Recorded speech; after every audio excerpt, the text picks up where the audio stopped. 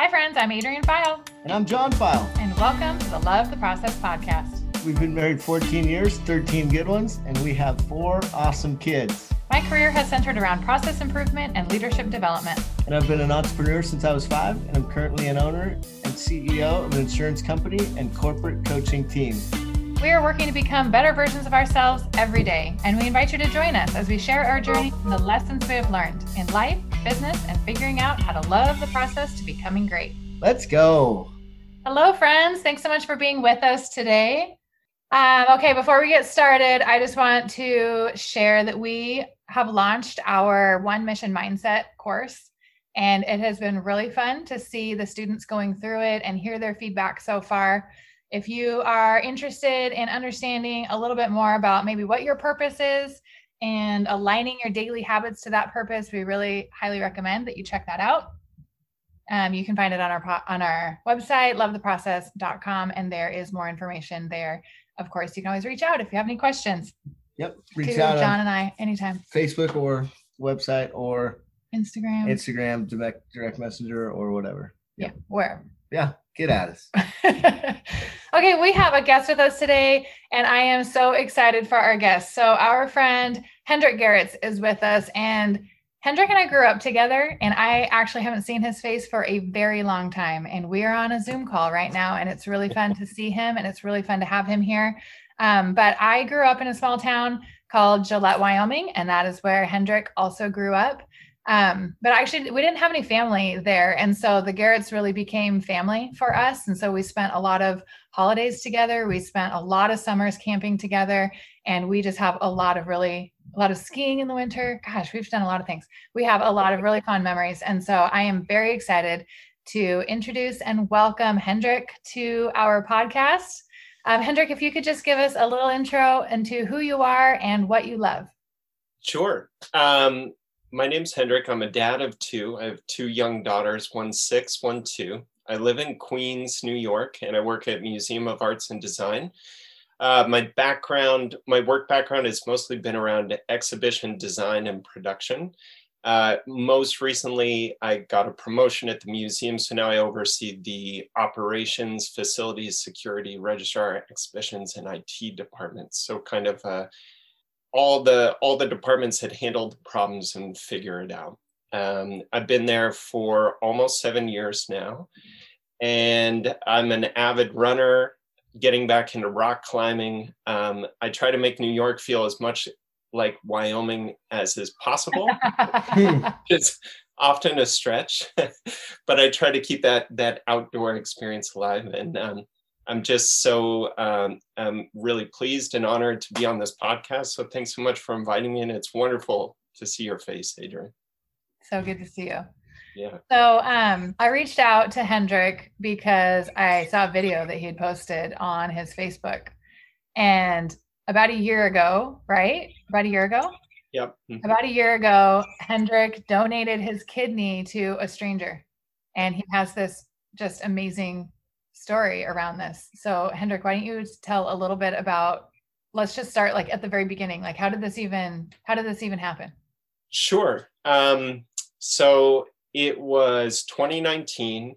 It was January, so about this time, and but 2 years ago now. And I was just, I was in that January funk, and I was coming back from work, and I was on the crowded subway, and I just found myself getting way too deep and involved and preoccupied with the fever pitch politics and the division, and I'd spun myself out about a few of those things as well. And it just I felt like it sort of consumed me to a certain degree. And I was looking for just something big to change it up. And I'd heard stories, here and there. I'm an avid podcast listener. And I'd heard stories about people being bone marrow donors. So I'd signed up for the Be the Match service to be a donor there, but it's rare that you get the call. And I was listening to one of my favorite storytelling podcasts called Risk. And this woman was telling her story about being a kidney donor. So she had a friend who needed a kidney, and she offered to give her kidney to that friend, but then found out through the process that she wasn't a perfect match. And so the friend's mom ended up donating to her, and she got to see the way that her friend was completely transformed. Her friend went from being, virtually on death's doorstep, hardly able to do anything, and then got her mom's kidney, and just like that was a brand new person again, and then went on to have a kid and this full life. And she was so moved by seeing the process. She was like, I got myself psyched up to donate my kidney, and then it didn't work out, and I still want to do it. And she found out about the being a non-directed donor. So it's either called a non-directed donor or an altruistic donor, but all it means is that you're a healthy person who wants to get rid of their spare kidney, and you have no one in mind to give it to. So she went to her local hospital. You go through a series of tests. She got matched up with a stranger, and she went in and donated her kidney, and she set off a chain reaction of donations. So if you are giving your kidney to a stranger, it's more than likely going to go to the paired donor exchange. And what that means, that's a network of people who need a kidney, and they've found somebody in their life who wants to give them a kidney, but they're not a perfect match. And so they go into the system and register, and their friend or loved one will say, well, if my loved one gets a kidney, I'll donate my kidney down the line to a stranger. Mm-hmm. And by that series of chain donations down the line, it can just multiply the effects in the world. And this woman, her name's Christine Gentry, she donated her kidney, and it set off a chain of 26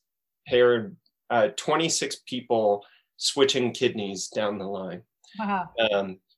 I had never heard a more moving story in my life. And I just was overwhelmed with this sense that this was something that I could do and that I should do. And I went through the list of people I knew in my head, and I couldn't come up with a single person who I thought was better positioned to do this.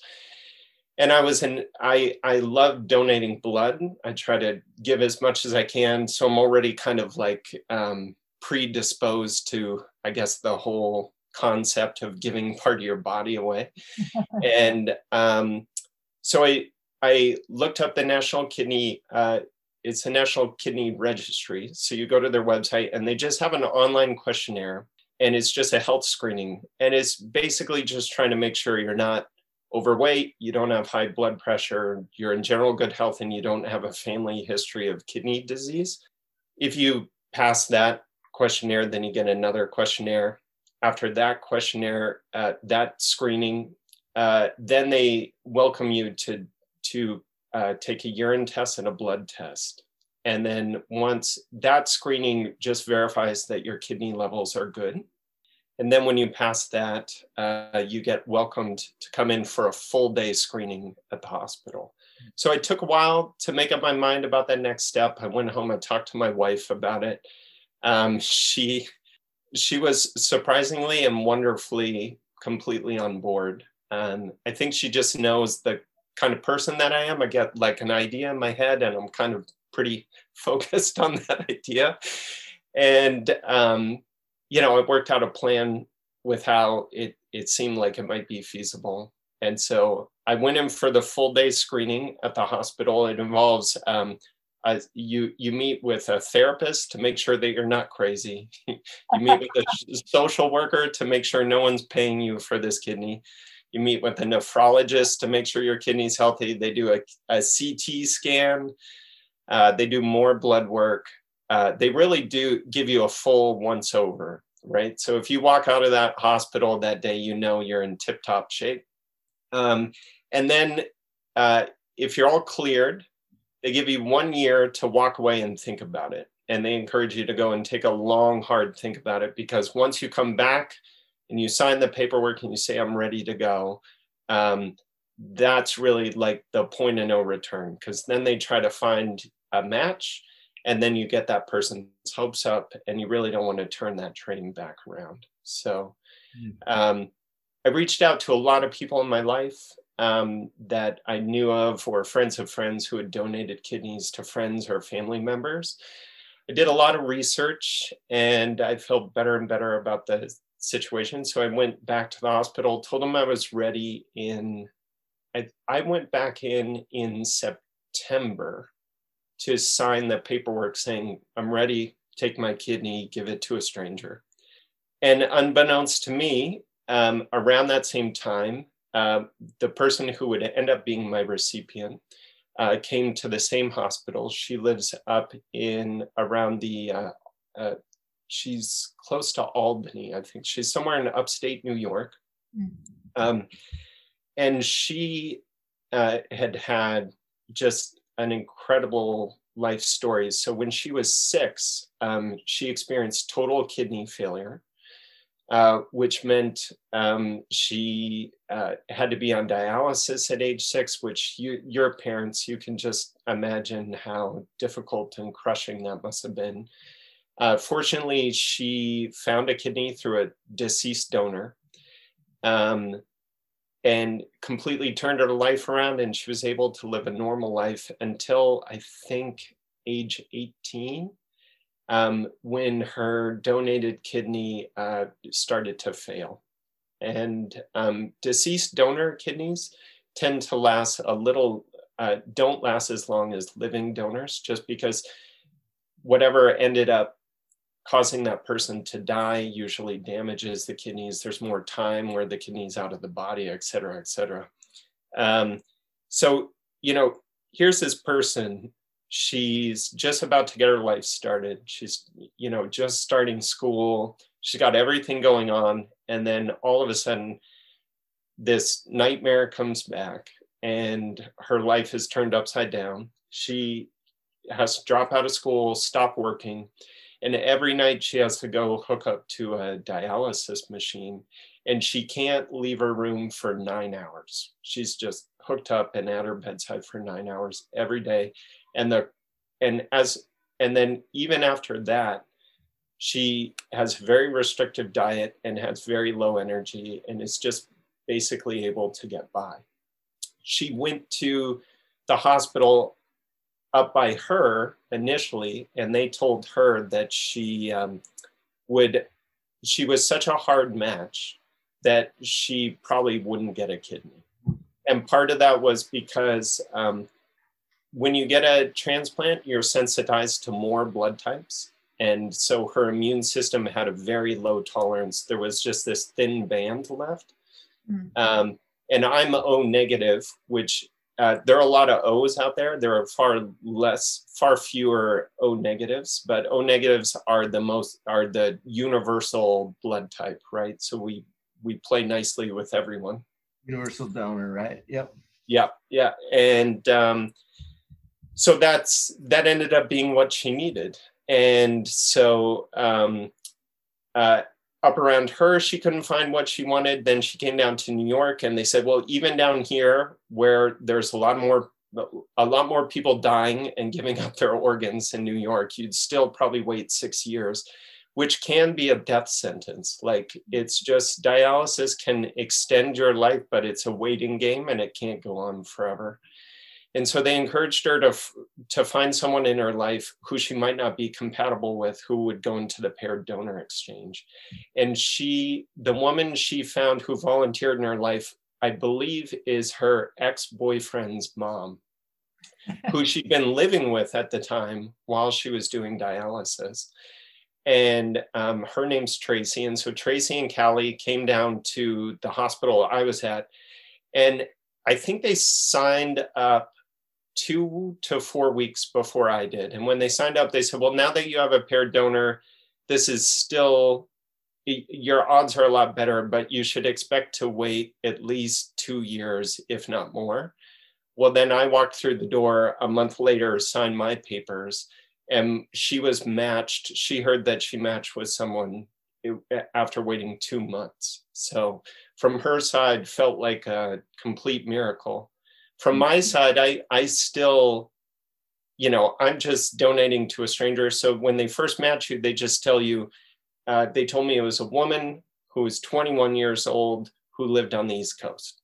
That's all I get. But I tell you what, I should back up too. Sorry. Before they tell you that, you go in and you give vials of blood and they send your blood around the country, crisscross, doing matchmaking, right? They're doing like blood matchmaking, figuring out who I get along best with. And so I get matched with Callie. I don't know who she is, but I get this phone call during my lunch hour at work. And my donor coordinator told me that I was matched with a 21-year-old woman on the East Coast. And I just I just broke down sobbing. It was incredible. I mean, you go into this program and you're helping a stranger, but it's so amorphous. And then as soon as I heard that information, it just coalesced into a person for me. Mm-hmm. And I got the call right before I was supposed to go back into the museum. I was out on my lunch hour, and I walked into the building, and a bunch of my coworkers, they said, "What's wrong, Hendrik?" They were worried something was wrong, and I hadn't told any of them what I was planning on doing until this point. So I just, there in the lobby of the museum, laid it all on them and said, I'm doing this crazy thing. I'm giving away my kidney, and it's a 21-year-old woman, and I'm gonna help save her life. It's gonna be incredible. And, it was a little embarrassing. Someone escorted me out of the lobby. And then there was, I think, about 4 weeks to prepare. I had my mom come out, and my dad was supposed to be out here too. He hit some travel snafus, but my mom was part of the kidney support team, so she could help with the kids and help take care of me. And, when you donate to a stranger, they prep you to prepare yourself to possibly not meet your recipient for a few reasons. One, you have no idea what they're going through. And also, they have somebody else in their life who's donating a kidney on their behalf. There's already a sense of obligation there. Maybe they don't want to double that sense of obligation. Sometimes it works out, sometimes it doesn't. So they encourage you to write a card and put a card in an envelope, and they'll send it along in the box with your kidney over to the person. And I wake up from surgery, and the first thing I hear is my mom and my wife. I'm just coming out of anesthesia, and they said, she's here, and she wants to meet you right away. And so what happened was my mom and Lumen were in the waiting room, and there was only one other group of people in the waiting room. And the hospital was supposed to keep us anonymous from each other, but they weren't doing a very good job because Lumen was like hearing what they were saying, and they were talking about, the kidney's doing really well. She's doing great. And so Lumen and my mom went over, and Lumen's like, well, just curious, what are you here for? And they said, a 38-year-old man just gave his kidney to my granddaughter. And, and they were comparing notes, and Lumen and my mom were like, well, that sounds like our Hendrik. And they realized the connection, and there was a lot of crying and hugging. And then it was determined as soon as the both of us woke up, we'd meet each other, which we did in the hospital. And yeah, that was about a year ago. And, I was back to running 10 days after getting out of the hospital. I was back to rock climbing 4 weeks out of getting out of the hospital. And, my energy levels back, and don't even miss, I can't even tell I'm missing a kidney. Everything's back. I have a tiny, tiny little incision next to my belly button. And now I have this incredible experience about helping someone in that way. That's amazing. Yeah. It's a beautiful story. So I feel like something that keeps coming to my mind is, I feel like people get sort of an inkling or feeling that they're supposed to do something. How did you have the courage to actually take that step? A lot of people get the inkling, but a lot of people don't do anything about it. How did you get the courage? I don't know. I relate to that feeling. I think that's me a lot. I mean, I think it was partially a feeling of being in a rut and just wanting to finally do something. And I like big challenges. I like big challenges that have a long process to them. And I don't know what to say other than I felt just possessed with this idea. And I think the other thing that was really helpful about it too is that I could take baby steps. Like if someone had come to me and said, will you commit to giving your kidney to this stranger? I'd say, no way. Like I can't get their hopes up. I don't want to know who that, like it's too much. But when I looked it up and I did the research, I was like, well, a health questionnaire, that doesn't hurt anything. So I did that one. And then I did the next one. And then a blood test, that doesn't.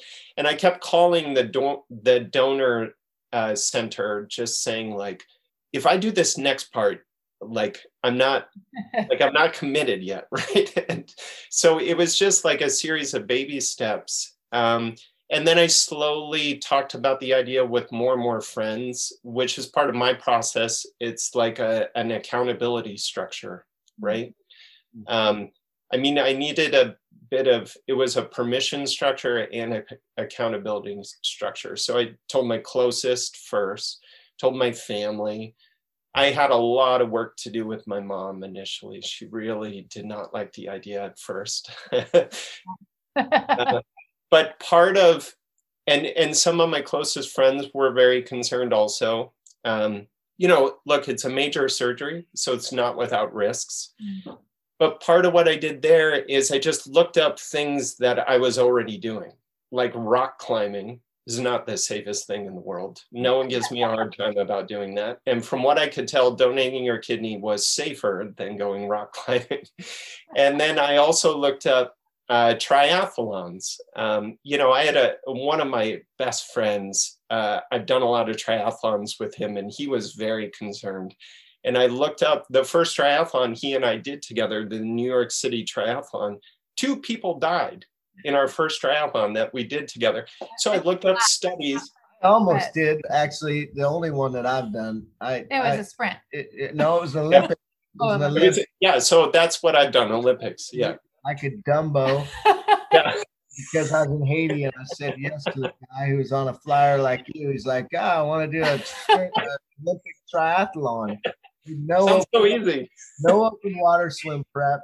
And oh no, kids were there. The good thing they had the regatta around me, but I got out of the water. I got a bike.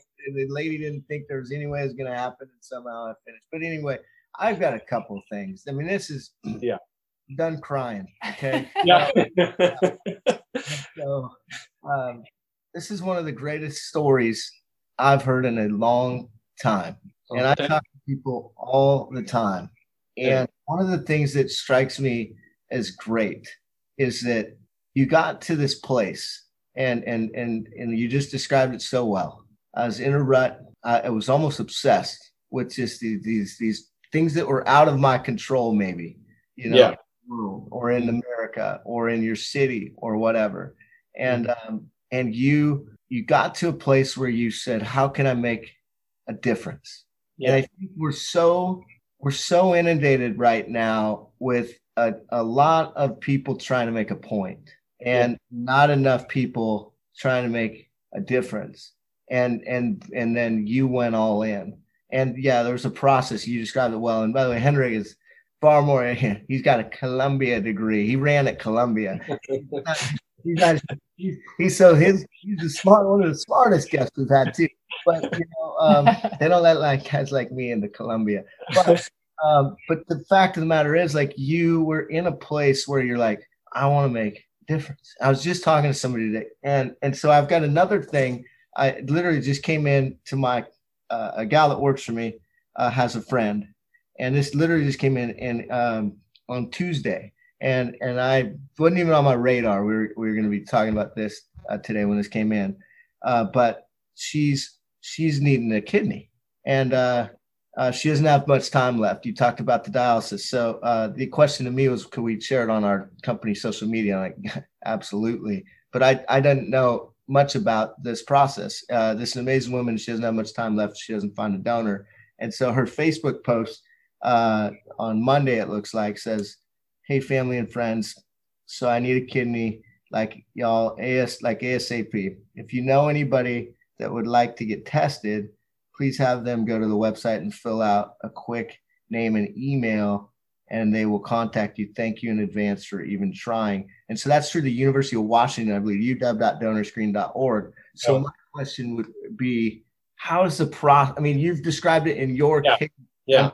This particular gal, like, what are the avenues? Well, so many things. So I got chills hearing you read that, just imagining what's going on with her. I mean, try to put yourself in her shoes. You have no other option. Someone's got to step up. I mean, beautiful. Yeah, she's got a family. Yep. I mean, so someone's got to step up or she's going to die. Yep. And put yourself in her shoes. That imagine having to ask the world for something that feels so big. I mean, I think a lot of people have a hard time asking for help with just small things. And this thing's big, right? But it turns out it's very doable, not for everyone. And and this whole, and donating your kidney, I want to be clear, it's not for everyone. But if your listeners hear this and it even occurs to them that they might be able to do this, I think you're in a small minority of people. There aren't many people out there whose first initial thought is, oh, I might be able to do that. So if you think to yourself, I might be able to do that, I really encourage you to reach out to this woman or to somebody else in your life and start the step that they keep you very safe in the process. So I wasn't donating to a particular person, so I didn't have the burden of letting that person down. But I think people's probably what would make me most reticent is I wouldn't want to get this woman's hopes up and then maybe I change my mind, or for whatever reason, I just can't do it. But the donor coordinator centers are so good at handling this. So they want to make the process slow, baby steps that put you in the driver's seat.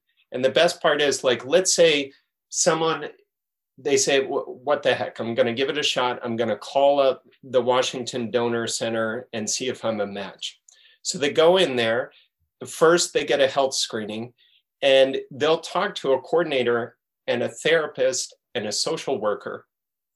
And if in those interviews they say, look, honestly, I'm really on the fence about this, I'm not even sure I want the person to know if I'm a match, they'll hold that information back. Or if they tell the person that they're a match, and then a month later you say, you know what, I just decided, like, if this were next year, maybe, but I can't do it right now, they'll call up the potential recipient and say, something happened, some health issue. Like, they keep all the information confidential and they protect you. So they want to lower the barriers for people to consider it.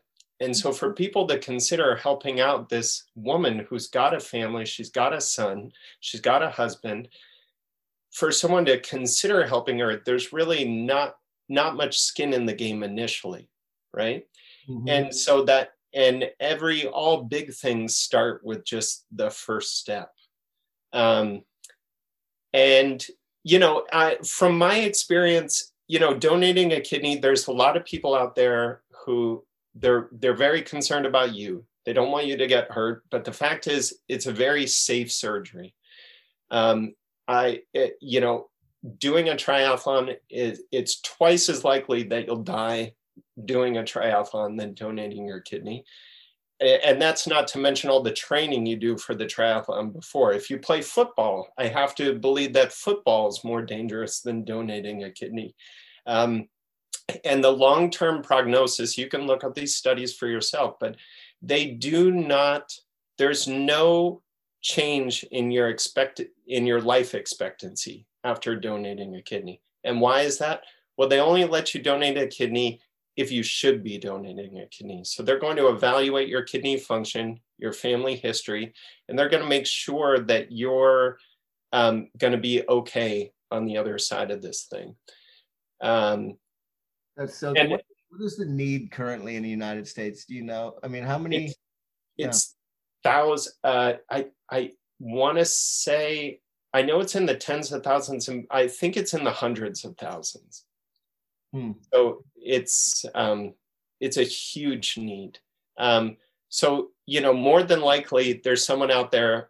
If they don't have a friend or a family member, they probably have a friend of a friend or a close acquaintance who is, if they don't need one now, they're going to need one soon. One other thing I want to point out. So I believe that if you donate to a loved one, like you would be doing in this situation, they also give you the added benefit as the donor. They say, look, if for some reason you need a kidney down the line, you'll get expedited on the waiting list. You'll get bumped to the top of the list.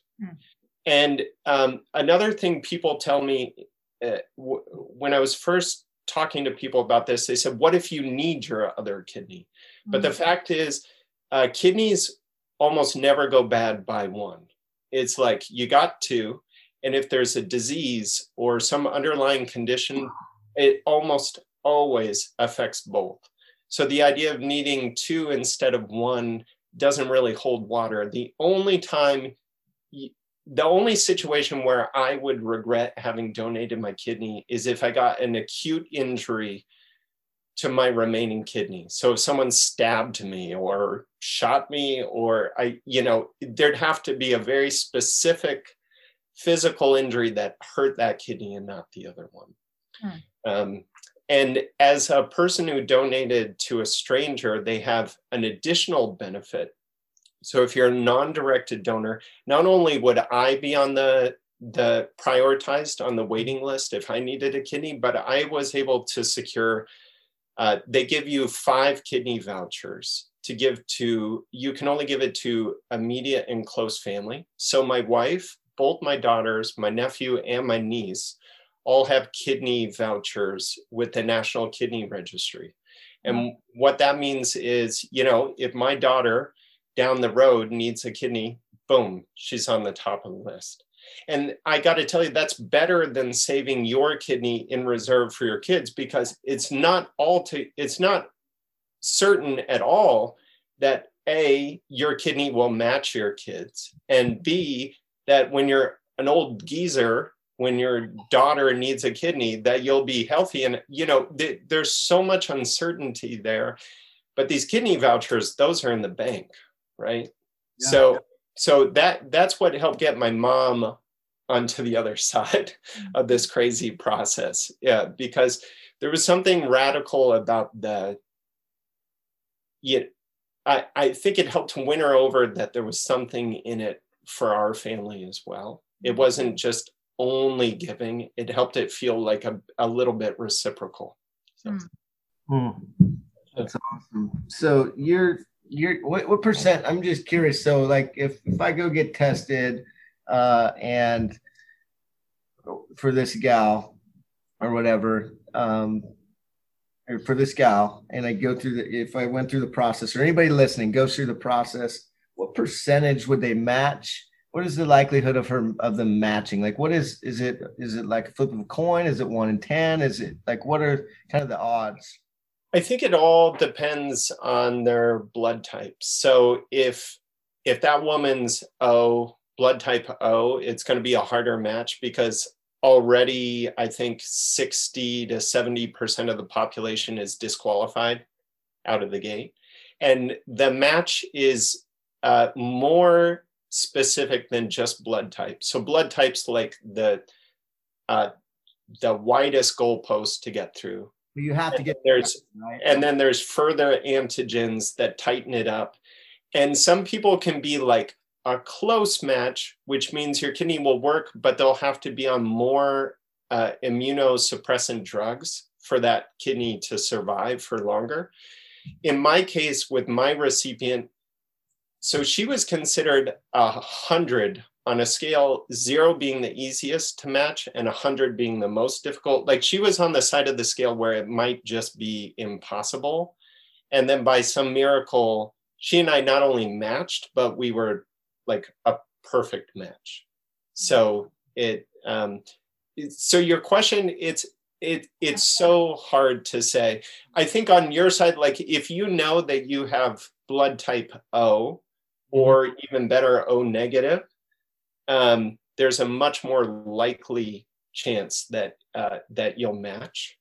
But then, you also, if you want to support someone in your life that you're not a match for, you can also just become a paired donor, which has the benefit of helping that person. And then you also get to feel like a hero in somebody else's life, because then your kidney goes to a stranger down the line, and you may find yourself in this relay of life that crisscrosses the country. The sense of connection that I feel with humanity was an awakening for me. I mean, I really, I am not a religious person, but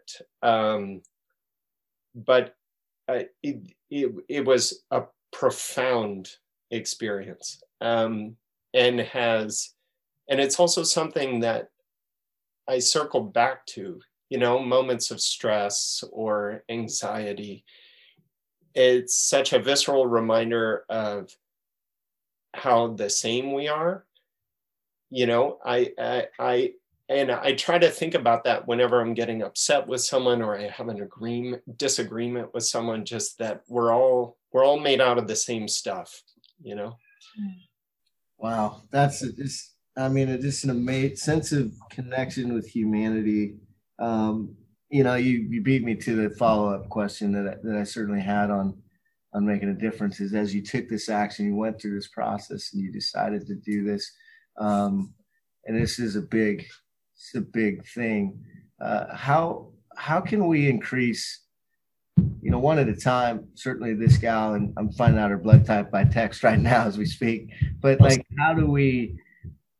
what's the route of increasing awareness? What are the vehicles in which people can, certainly we want to tell your story, and we're excited to do that in any way we can. I think your story, Hendrik, is well articulated of the possibility of doing something for someone else and getting a sense of relief from this kind of consumption with self or whatever, the self-pity or whatever that just was bad. And you were mentioning, I remember 10 years ago, I'm like, Adrian, if it rains like this again, we are leaving. With that weather deal. Okay. Yeah. I got it. Yeah. So I need to exercise and I need to do certain things, or else I can go in the tank. And so, and you were in that tank, that rut. And I think so many listeners can relate to that. So what tangible things forward to give people this possibility of considering, is it local to the state, and is there a foundation? Is there anybody if they just wanted to donate money to this story? Sure. That's a great question. I don't know if I had the best answers to donating money, but I'm sure with a quick Google search, you can find out. National Kidney Registry and the National Kidney Foundation are two great places to start. Yeah. I think one thing people can do today is just make sure you are signed up to be a deceased organ donor. Right. Your license. That's not for everyone. I think it should be for everyone, but that's just my personal feeling. But there's no better way to get life. I think they say that you can save 7 lives with your body when you die. And in Washington, I just checked on my driver's license. So if you're curious about in Washington, I was curious. So I looked in my wallet, and it's going to say donor with a heart on it on your license. So if you don't know, here in Washington, at least, any listeners in Washington, just pull out your license and it'll be on there. And I assume you probably just go to the Department of Licensing online and update your preference would be an easy step to take to do. Yeah, absolutely. And I think what you're doing too, just talking about people's stories out there, you know, realizing how hard it must be for people who need a kidney to reach out and have such a big ask out there. And supporting those people in that big ask. So amplifying their voice and letting people know about it, and supporting people who are considering doing the donating. You know, donating, it's not for everyone, but if you think it may be your thing, you know, as much as we can normalize this idea, the better. And so talking about it on platforms like this, I think is really helpful too. Yeah. Beautiful. Well, gosh, this has been such an awesome conversation and a beautiful story. And I really love the way that you kind of just put it where you were feeling in a rut, and that this has given you kind of a new perspective on life. Is there anything else that you want to share kind of about that piece, about just this new perspective? I don't know. It's just hard. It's just hard to put in words. It really, I mean, in the video that you'll post, they have me saying it's a gift a lot, but it really does feel that way.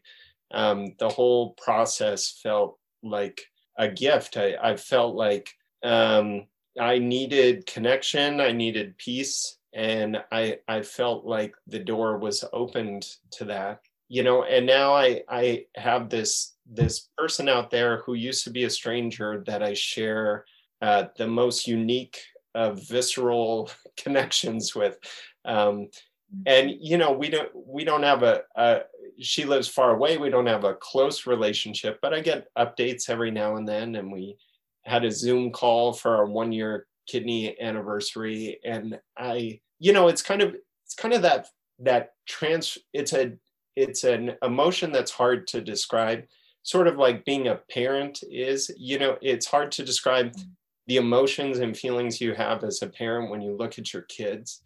And this is, she's not my kid. It's not a direct relationship, but there's something just hard to express that feels similar. That's a deep, meaningful connection. And yeah, I get to just have this sense of joy knowing that she's out there just living her life. And how awesome is that? That's awesome. Beautiful. Yeah. So, I keep saying that. Beautiful. It's just such a beautiful the world needs more Hendricks. I mean, it's everything that you're saying, I think, is such a possibility. You know, we talk about hope on here sometimes. I think we had a podcast of Little Bill when we talk about hope, and this idea to kind of, you talk about it in a bigness, you know, it takes a process, but just to demand of our soul this possibility of the greatest possible outcome in the midst of the darkest sometimes of times is what you drew from, I would define as hope. And you took decisive action. And because you did, 100% match was made. Almost the impossible was achieved. But because you had hope, you know, which is this quality that causes one to take decisive action. And I mean, we could talk about, it makes a great t-shirt, right? It makes a great Instagram post, you know, and somebody, have hope, you know, but like to take the action is what is so impressive to me about you, Hendrik. And I'm humbled to hear your story. And I know our listeners are getting a gift. Adrian talks about a gift. They're getting a gift listening to your heartedness. And my hope, which is this greatest possible outcome, is that people are moved to take decisive action based on hearing your story. And we will pump this thing as hard as we can. Thanks. I really appreciate the kind words. And I just hope people can relate in whatever way is appropriate to them and find your own way to make a difference. I don't feel that special or different. And I think there's something like this out there for everyone. You know, if it's not a kidney, I think it's something else. And I think there's people all over who are doing incredible things. And I was just happy to find my one thing in this particular situation. So And it's going to be different. I think what you say so good there is it's going to be, it may not be donated kidney, and it may not be, just the organ donor, but something, some spark, of possibility. And when you don't recognize it, like you're saying, like when you don't, that's often a sign that, in my experience, that like you're on absolutely the right track. Like that it actually is. When people say they think they tell you that that's how it's supposed to be, that listen to my story, et cetera, it's usually not as transformative as it is when somebody's like, I just showed up and took the shot. I was, the guy who shot Osama bin Laden. He's like, I just walked up the stairs, did my job, and pulled the trigger 3 times, and we went home. So. We have listeners that range from teenagers all the way up to grandparents. So if you had one thing that you wanted everyone to know, what would that one thing be? One thing you want people to know, just that I think the best part of life is just those few moments. They don't come along often when you feel like there's a reason you're you, right? Mm-hmm. And when those moments come along, you gotta grab a hold of them. And so, I encourage everyone to do the same. That's awesome. That's awesome. Yeah. Well, thank you so much for being here. If anybody has any questions specifically for you, how can they get in touch with you? Yeah, they can reach out on Facebook. They can send me a message there. And if anyone has questions about the process, I'm probably not the most knowledgeable person. I can give you my own personal experience, and I'm happy to do that. But there are a lot of better resources online. Great. Well, thank you so much for being with us. This was a joy and a privilege. And thank you. It's so great to see you again, Adrian, and really nice to meet you, John. You too. Can't wait to come see you in New York. That's well, we're gonna get that done. Well, let's do New York, but I'm dreaming now about that camping trip. So please, can we make that happen? I would love, that'd be the best. Would love it. My brother would love it. Got to get your brothers. They put a on me, and I think we can get that. All right. Awesome. Well, thank you so much. Thank you. Thanks so much for listening to the Love the Process podcast. You can find us on iTunes and Spotify. It means so much when you leave us a review and share with your friends. Bye.